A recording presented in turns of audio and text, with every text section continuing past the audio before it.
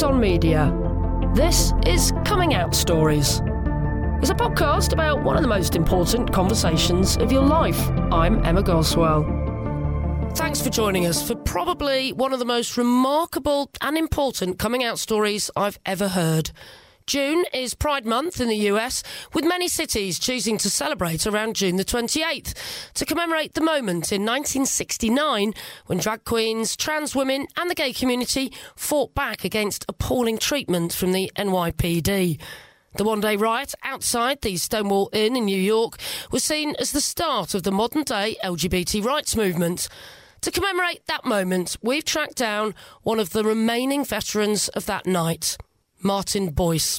He was a drag queen at Stonewall, and he has the most incredible recollections of growing up gay in Brooklyn in the 1950s and 60s, and of course of that fateful night 50 years ago. I always knew. There were incidents in my childhood that were very striking, big mistakes. I mean, in New York at the time, people lived in the same neighborhood maybe for 50 years. So New York was a collection of villages, really. Generally, the working class areas were generally villages.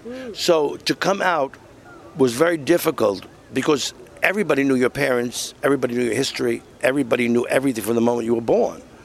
So it could be a tremendous disgrace. But I had a very unusual father. He was a working class man. He drove a taxi, owned a taxi. He trained boxers, and he trained fighting dogs. They all thought that his son, when I was born, he said they all cheered in the bar that this guy is going to be a killer. Well, it turned out... You're a killer drag queen instead. Right. You got some killer heels. My father even had a cookie jar which he put bail money in. So explain why he would have to do that. He knew New York, and he knew who I was hanging around with. And he thought they would bound to be trouble. So he was worried that you would get arrested, you mean? Oh, he thought I would get arrested. Yeah. And did you? No. Amazingly. Maybe over 24 incidents, I was never arrested. But I'm guessing you knew people that were. Oh, people around me were. For what? Vagrancy, loitering, disturbing the peace, whatever they wanted to come up with. But they were essentially gay men living their life? Always, yes. Yeah. Yes. Yeah. Especially minorities. They were very, very tough on minorities. But you see, what happened was what covered me, sadly. What covered me was my mother was an invalid. So I was given a great deal of leeway in the neighborhood. Because the worst thing you could call anybody, even a murderer or whatever you wanted, it was a fag. I mean, that's the worst thing you could call anybody. I mean, people that were released from prison had more prestige than fag, than if they had murdered. Really? In fact, much more, because it was a butch thing. It was a butch world. I was raised in the 50s. Stonewall would have never happened in the 50s. There was no era in the United States history more tightened and more horrid than the 50s. That's why there was Marilyn Monroe, because her look was above, the censors could not censor that. So that was the way of fighting back. Hollywood was very important to gay people, and that's how it was being fighting back, because there was a super sexuality, because there was a super repression. I remember saying that my cousin, who was very beautiful, was getting fat. It wasn't because of me, but she disappeared in 3 months because she was pregnant. I remember looking into the Hudson River when my father would take me over to see the ships, and I was counting all these jellyfish, tons and tons of jellyfish in the water, but they were condoms. Oh. I heard my friends, this terrible double standard and this terrible treatment of women, and they wanted to screw everybody, but they didn't want anybody to screw their sister. I thought, this is so crazy. And girls that gave in were no good, even to them. So coming out as gay just wasn't an option in the 50s? Oh, it was not an option. It was actual isolation and a terrible, terrible life if you did it. I mean, I knew a few people that did it, and we had 2 fags in our neighborhood. And even now you're calling them fags, because that's what everyone would have called them. That's what they were then. There was Freddie the fag who lived in my building. He had a very sad life. He had eyes like a deer, that a traffic light would go on. And he was always nervous because he didn't want trouble. Nobody gave him trouble. They were all really nice people if you lived quietly. But why do you have to live so quietly? I mean, he was always afraid there may be a fight breaking out in his house or something. And then he was in trouble because now he had brought the trouble in, as long as you were quiet. And then it was Freddie the Fruit, who was rich. So Freddie the Fag and Freddie the Fruit, it just tells you how people thought then. I knew that boys that I hung around with were going to Freddie the Fruit's apartment, supposedly to look at a stamp collection. They invited me once, and I really did look at the stamp collection and ruined it for everybody. They were going to beat me up downstairs. It was horrible. God. Because they said, well, you had to look at those goddamn stamps, right? Because they all want to make money. I just thought, this world, how can this be? But things started giving me away right away. But nonetheless, because I knew I had to have a sport, because I didn't play sports. So I chose horse racing, because I always heard of people, because I never had to ride a horse in front of them. And they respected any sport I would agree. They would give me all the benefit of the doubt. They weren't bad boys. They were more trapped than I was by their heterosexuality. You know, because if they got a woman pregnant, they were going to have to marry her. Their lives were going to be ruined. Her life was going to be ruined. It was just an ugly, ugly world. So you pretended to be a big horse racing fan? Oh, a big horse racing fan, because, you know, I did go to the racetrack. My aunt always took me. But my sister had a very beautiful cape, a blue cape with red lining. And because my mother was in a wheelchair. And one day they sent me to the store, but everybody left except my mother, because she was in the chair. And I thought, well, this was my chance. I put the cape on. My mother tried, she could hardly speak, she tried to stop me. Nothing could stop me. I went to Emma's, the Italian grocer, which was a wonderful place to go.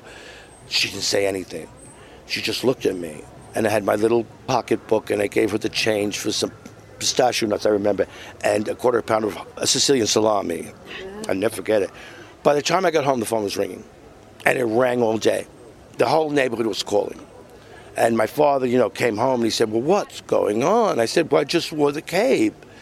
And he said, you can't wear that cape. It's a girl's cape. I said, well, I didn't know. I mean, you know, I just wore the cape. I didn't have a jacket. I didn't know where it was. Well, my father, you know, forgave me. And the neighborhood calmed down. It was just an incident. But I knew, I learned something. If they didn't, never do that again. Ever. Keep it a secret. Keep it secret. And I even watched myself more. I made sure my pinky didn't raise when I drank coffee. I made sure I looked at my fingernails the way a boy does, not a girl. Looked at the back of my foot the way a boy does, not a girl, you know. Because I was being raised by straight people, and I realized, you know, they're training me to live in their world. I might as well take advantage and learn and hide. But you eventually did find your own world, didn't you? Oh, I did. And it's quite but significant. There were other incidents. Go on. Well, the worst one, my father was very nice. You know, he bought me Indians. I loved Indians. A very expensive set of little iron Indians. Any child would have been happy. I was happy until my sister opened her gift, a dollhouse. I collapsed. I cried for 48 hours in the bed. And my grandmother, who was Sicilian with her shawl and her gold earrings, she stayed over the bed and prayed with her rosary. My father didn't know what to do. And my father was Anglo-American. Yeah. So he was seduced by Sicilian culture, so he always lived with the Italians. And he didn't know what to do. So he gave me all this money. I think it was $20 back then. It was a fortune. And he said, go to the store and buy anything you want, anything.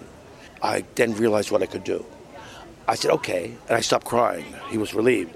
I went to the store and I bought a big chuck wagon. It had horses, but the chuck wagon also had a little spot where you could put like this kind of fake food in and everything.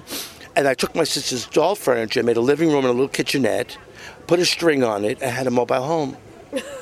That's when I remember my father saying, I give up. He sat down, he said, I give up. But my father, after that, really did give up. If I asked for a Butch toy, I could get it.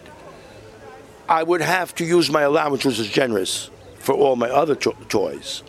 But it was a deal. I wouldn't make trouble, I wouldn't carry on, and my father would go along with it. And he did keep that deal. He kept that deal all the way through. But I had to come out one day, officially, because what was the point of everybody knowing if they didn't know? I decided, well, you know, I was 16 and this is going to have to be announced. This can't be understood anymore. So I told my father, he was great. I told my sister was great. She always knew. I had to tell my grandmother, who was like a Zingara, like a gypsy. She was like something that came off a beautiful Italian olive oil can. You didn't want to puncture those kind of cans, and you didn't want to puncture her. She was a real old matriarch with her shawl, her gold earrings, her dark skin, her black hair. She spoke of Italy, timeless Italy. And I said to her, I said, Grandma, I said, you know, you're the last person I had to tell. I'm a homosexual. She said, oh, well, what is that? What? I said, I'm gay. Well, what is that? Why? What? Why not be? And I said, no, you don't understand. I'm a fairy. She said, oh, I told your mother when you were born. I told your mother you'd be blessed. I told your mother you'd never have trouble with women. And I came out. So your family seemed like they were quite happy. Oh, they were very happy. Yeah. And this was what year? Oh, that was 66. 1966? Yeah. Yeah, okay. So not necessarily a brilliant time to be gay in New York. No, but to have your parents' backing was very, very important. But don't forget, I did things for them. I took care of my mother, you know. It was not a trade-off, you know, in the sense you're doing this for me, I'm doing this for you. It was a trade-in with love. Yeah. Yeah. So I was very, very lucky because all gay people could come to my house. Drag queens would come to my house before I could even come out. My sister always knew some because she went to Fashion High. And they would put on shows for my mother. They saw she was an invalid. 4 of them come over. They'd doll up. We'd make a stage. They would make a stage. My father came home one day and he had to just grab a seat. God, you could have charged to come around your place. Oh, you wouldn't have believed it. They had gardenias in the hair and these soulful singers. Yeah. Oh, it was great. And I knew, you know, I wanted to be part of this great cultural endeavor, this great cultural world. I was so well paid for my suffering, culturally, that nothing mattered. And already I had known that, you know, I went to Europe in 1964, and I went to Dachau, and there was a museum there. And of course I was ready to see the yellow patch and you know, the Jews and you know, and all this terrible sorrow. But it was the first time I saw the pink patch. I couldn't believe it. I was 16, and I realized that this wasn't just haphazard, this was systematic. And the man near me said to his wife, well, Hitler wasn't wrong about everything. There was such sympathy for the killers and the haters. I couldn't believe what he said. From then I wanted to fight. And the only one I could fight was to exaggerate myself, to force them to see me as a gay person. Of course, it was a feminine person. Maybe that wasn't the ideal for a lot of people, but it was the only thing I had. So that's why you got into drag? Yeah. Yes, because now I could really try. It was called plucking nerves. For the first time, we couldn't do it in the 50s. We would go to Macy's counter, makeup counter, and put on makeup because there was no law against it. Destroy the entire department store. Security guards didn't know what to do. I thought a slash of red crimson lipstick could do this to them. They didn't know whether to call the police. They tried to speak to us to remove us. We did what we did. All the queens, as tough as they were, all agreed, let's go. We would gather together, we'd go to the zoo. No one would look at the animals. Because now there was 14 of us. It's very hard to attack us now. And these were tough queens. These are some ghetto queens. They weren't not to be played with, and everybody knew it. You could beat them up, and you're going to get hurt. We would go to the museum, and no one looked at the art. You know, it was go to the beach on the train. It was like... But it's kind of safety in numbers. There was tremendous safety in numbers. We knew that.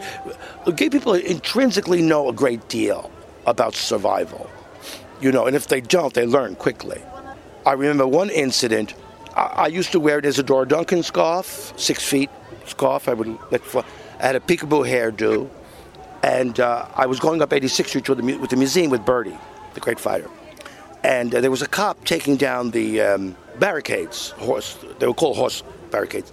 And he went, oh, to me. And I said, I didn't know you could be like that and be on the police force. I paid no mind. I walked 4 blocks down to the museum.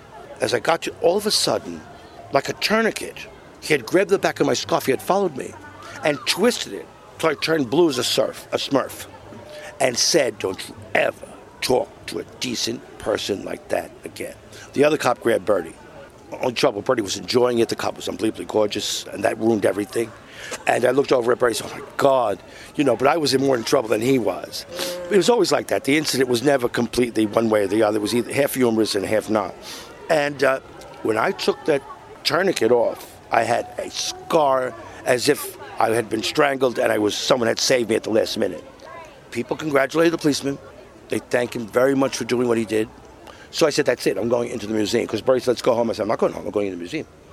And I saw a lot of the people outside, they saw me with a red My neck was so red, it was unbelievable. But I saw the art, me and Bertie discussed it, we enjoyed ourselves, and I left. I would never give in. And that's not the sort of thing you can complain about, is it, really? No, you can't report the police to the police. Or then you couldn't. So even when I see the police now being kind, I still cannot have a feeling of trust. I can be polite but not friendly. Well, we're sat in Central Park at the moment, and earlier you said you actually came out in this park, yes. But by that you mean this is the first place you met other gay men? Right. This is the first time I met a crowd, and it was fascinating, exciting. I was a teenager. It was a wooded area. Even my father couldn't find me with his cab. I mean, and it was great. It was a great society. It was a great society in which I learned so many things, because all these queens knew something about opera or something. And in those days, we still had the old platonic thing of an older person always trying to teach you something, trying to transfer at least cultural knowledge, because somehow gay people always thought that would make you survive. And they still did that then. I don't know if they do it today. I'm sure they probably do. But then it was very, very vital, because they were teaching us the ropes. But their ropes had become thin and broken. We had to find new chords. That's why we didn't really look up to them, because they had accepted this. And we did not accept this. And you didn't want to stay hiding in the bushes in Central Park. You wanted to go to the bars. No, when I got a chance to go to the Village, it was like nirvana. It was like, oh, here we are open on the street, and we can do this, and we carry on. There's more interesting people. I mean, people that created the theater of the ridiculous, a new kind of humor. There's a great cultural aspect to the Stonewall thing that's never discussed. But these queens had it. So can we take you back to that night then, June the 28th, 1969? Where were you and what happened? Well, I was going to Stonewall. It was the most popular bar in the gay world, or the gay city. It had dancing, so it was the most unusual bar. But it had its problems, too. You just couldn't go in. You had to pass a kind of security doorman. But I was on my way, and I ran into a friend of mine who said, "You're not getting in." I was just there. And we were like what was called scare drag. And scare drag is not full drag. It's sort of like Boy George.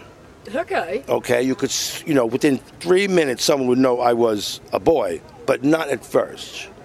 They just didn't want any more scare drags in there. And he said, well, we're not getting in. I said, okay. So it was already past 11 and near 12, midnight.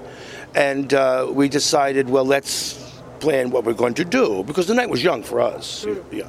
And there was a commotion down the block. We were up the block from Stonewall on a stoop. I was on my way. Someone mentioned a raid, and I listened to the people behind me, and there was a crowd behind me moving away.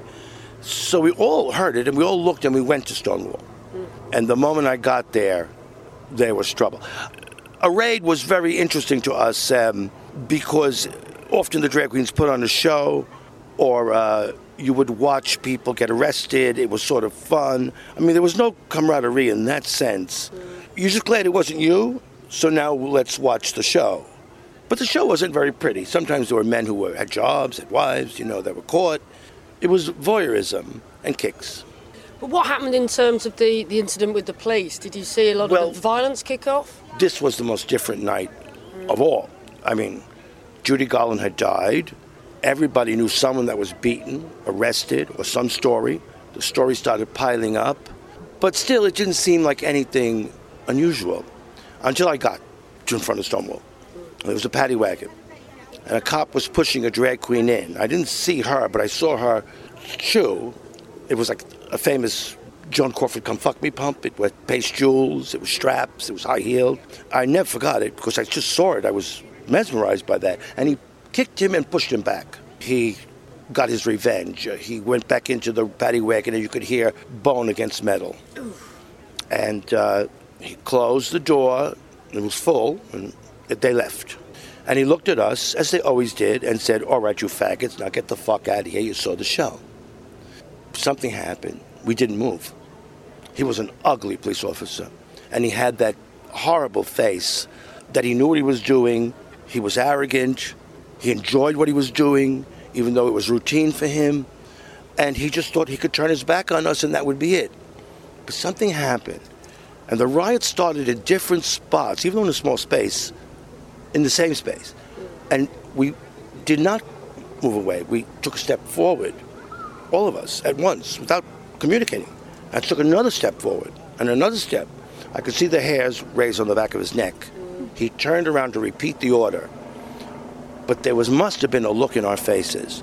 It was almost as if we were liberated from Dachau, and now we had our oppressors under our control. There were so many of us. You were angry? Well, we didn't even know yet. And he gulped, he blinked, and the riot was on. And then all hell broke loose. Everybody had started throwing pennies, because those were called coppers, copper pennies to the cops. Anything we had, except our keys or anything valuable, we threw. The riot was just on. It was just all of this anger, I wouldn't say hatred, but anger came out. And all of a sudden, and without any precedent, leaders arose. The toughest queens, the toughest scare drag queens, took control. This one queen whom I just admired was up on the Stonewall window, egging us on with this firm face. I had never seen a face like that with such intensity. And don't forget, they were very poor queens, very poor. She jumped down, grabbed a parking meter. A number of people helped, because the police now ran into the bar and closed the bar and started ramming the door to smash it. Another gay guy, I don't know how he got it. I thought he was peeing on the door as an insult because he was spraying up and down, but it was lighting fluid. And he nonchalantly lit a match and threw it over his shoulder, and the door went up. There were people inside? They were the police. Nobody even thought if there were any gay people inside. You just see and you react. And that's what happened. I don't think there were many gay people inside, because they'd all taken away in the paddy wagons, but that wasn't figured out. The adrenaline and the need to react to this invasion was very important, and somehow we all realized that the most important thing was to keep it going. You see, we were always attacked. It was a city sport to attack gay people. And we always knew how to regroup and get together again once we were scattered. We did not know how much this would help us during the riot, because we became very good guerrilla fighters, urban guerrilla fighters. So how long did it go on for? It was days, wasn't it? Yes, but the main thing was a spontaneous night, 28. Because then it was known what we did, and people came in, to do their part or to show support. But that night was truly spontaneous. And it continued. But we knew the village like the Indians or the Mohawks or the Iroquois knew the forest. And the police did not know the village as well as we did, because they were in and out of different departments. They were reassigned. They could not catch us. And we just kept it going. And the geography favored us more than it favored the Ho Chi Minh Trail favored the Vietnamese. I mean, we just knew what to do. My best friend, Bertie Rivera, a black Puerto Rican, who was very, very militant. Bertie really always wanted to react to incidents. This time was Bertie's night. And I'm telling you, I was more afraid of Bertie than I was of the police. It was like being in Stalin's army. It was either fight the police in front of me or deal with Bertie behind me. And I'd rather fight the police in front of me. You should have seen Bertie's face. Finally, it was his night, and I let him have it. The worst thing in a riot is silence. And the riot went silent. Not a peep, not a pin, but a hoofing sound, a stormtrooper sound. And all of a sudden, the crowd parted, and there was the tactical police patrol, armed to the teeth. I mean, I couldn't believe it. There was no part of their body, if you threw something, that it would hit. They were shielded, they were dressed, they had every piece of equipment. Yeah, and you were there in drag. Oh, yeah. We just were in your frocks. Yes. Yeah. And they did not know what to do. They just saw us, these queens. And we were in the middle, the scared drag queens, because we were the best fighters. And they just stood there, and we stood there. We didn't know what to do. It was as if two alien people had just seen each other for the first time. And I heard, even in the discoveries of the South Pacific, they usually stared at each other before they reacted. And that's what we did. But what we could do was form a kick line. And we sang one of our ditties, We Are the Village Girls. So we did this kick line like the Rockettes, and we sang, We are the village girls. We wear our hair in curl. We wear our dungarees above our Nelly knees. And when it comes to boys, we really hypnotize. And that's as far as we got. Because they charged. What could they do? They charged at men wearing dresses singing? Yes. It sounds surreal. They had to do something. It was too humiliating for them. These super butch, facing the super femme. You know, it was a world that either was going to create a circle or fall apart. And they got me in the back, not badly. I mean, I could feel. I was going to say, you must have been injured then. Well, I was scraped by a club. But it was war, you know. You look later, you know. I felt the sting, though. But they could not catch us. And the riot went on and on. It was amazing. Somebody would leave the riot without letting us know and bring back ammunition. Maybe it would be orange peels from an orange juicer shop nearby. It doesn't sound much compared to what the New York police force probably had. Oh, no. But we threw everything we had, and then coming close to daylight, there was a change in the sky. It was over. It was over for the police. It was over for us. I sat on a stoop exhausted. I looked across from me. There was this queen sitting on a stoop, totally exhausted. 6 feet away was a policeman, exhausted. No longer enemies, but never friends. And as the sky lit up, all the debris, all the smashed glass looked like diamonds catching the early part of the sun. I never saw one of the most beautiful sights, even though it was man-made. But that was the end of the riot for that night. And people always cite the riot, don't they, and say that that was the turning point for LGBT rights. Do you think that's an exaggeration, or do you think that night changed our community's history forever? Yes, I mean, another gay veteran, Jenny Garvin, said that after that we were a people. I think that's rather accurate. What it was a slow evolving, but a definite change of mind. That's what really changed. Our attitude changed. Even when I got home, my father said, it's about time you guys did something.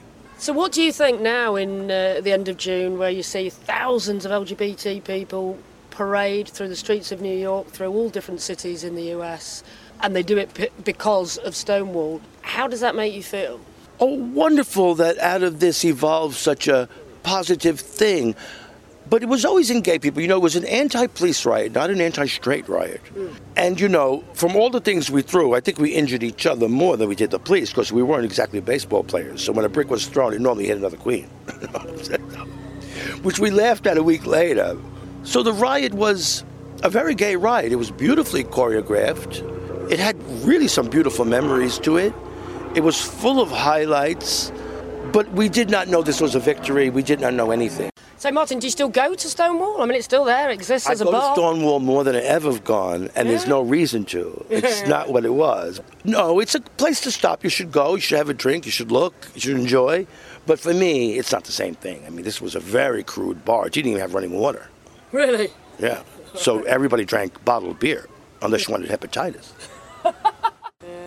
It's been absolutely wonderful speaking to you. Thank you. And I'm going to go and have a beer without hepatitis now, hopefully. Right. On behalf of everyone who's LGBT+, thank you for fighting for our rights at Stonewall. And thank you for taking the torch and continuing this, because this is just as much a fight as I did. It's really hard to put into words just how grateful I am for Martin. Not just for chatting to me in Central Park on a recent visit, but for having the bravery to fight back all those years ago. A move that could have seen him badly injured or even arrested, but a move that really did help lead to a more tolerant and free society for all of us in the LGBT community. Please do subscribe wherever you get your podcasts from. We'd also love to hear from you on Twitter. You can find us there at Come Out Stories. I'm Emma Goswell, and Coming Out Stories is a What Goes On media production. Next time you'll hear from Saskia. She's a singer and a Pride host, and she also works for Educate and Celebrate. She did struggle, though, coming out at school, and initially came out as bisexual because she thought it would be easier. Her dad, though, had possibly the best reaction I've ever heard to a child coming out. I went home and I was thinking, if my parents are still up, then I'm going to go into their bedroom. I think I was about 18. I'm going to go into their bedroom and I'm going to tell them. Anyway, so I walked upstairs. I was like, yeah, I'm going to do it. And I opened my parents' bedroom door. The light was off. I was like, yes. And as I closed the door back, went to shut the door, my mum went, what do you want? And I went, oh, God.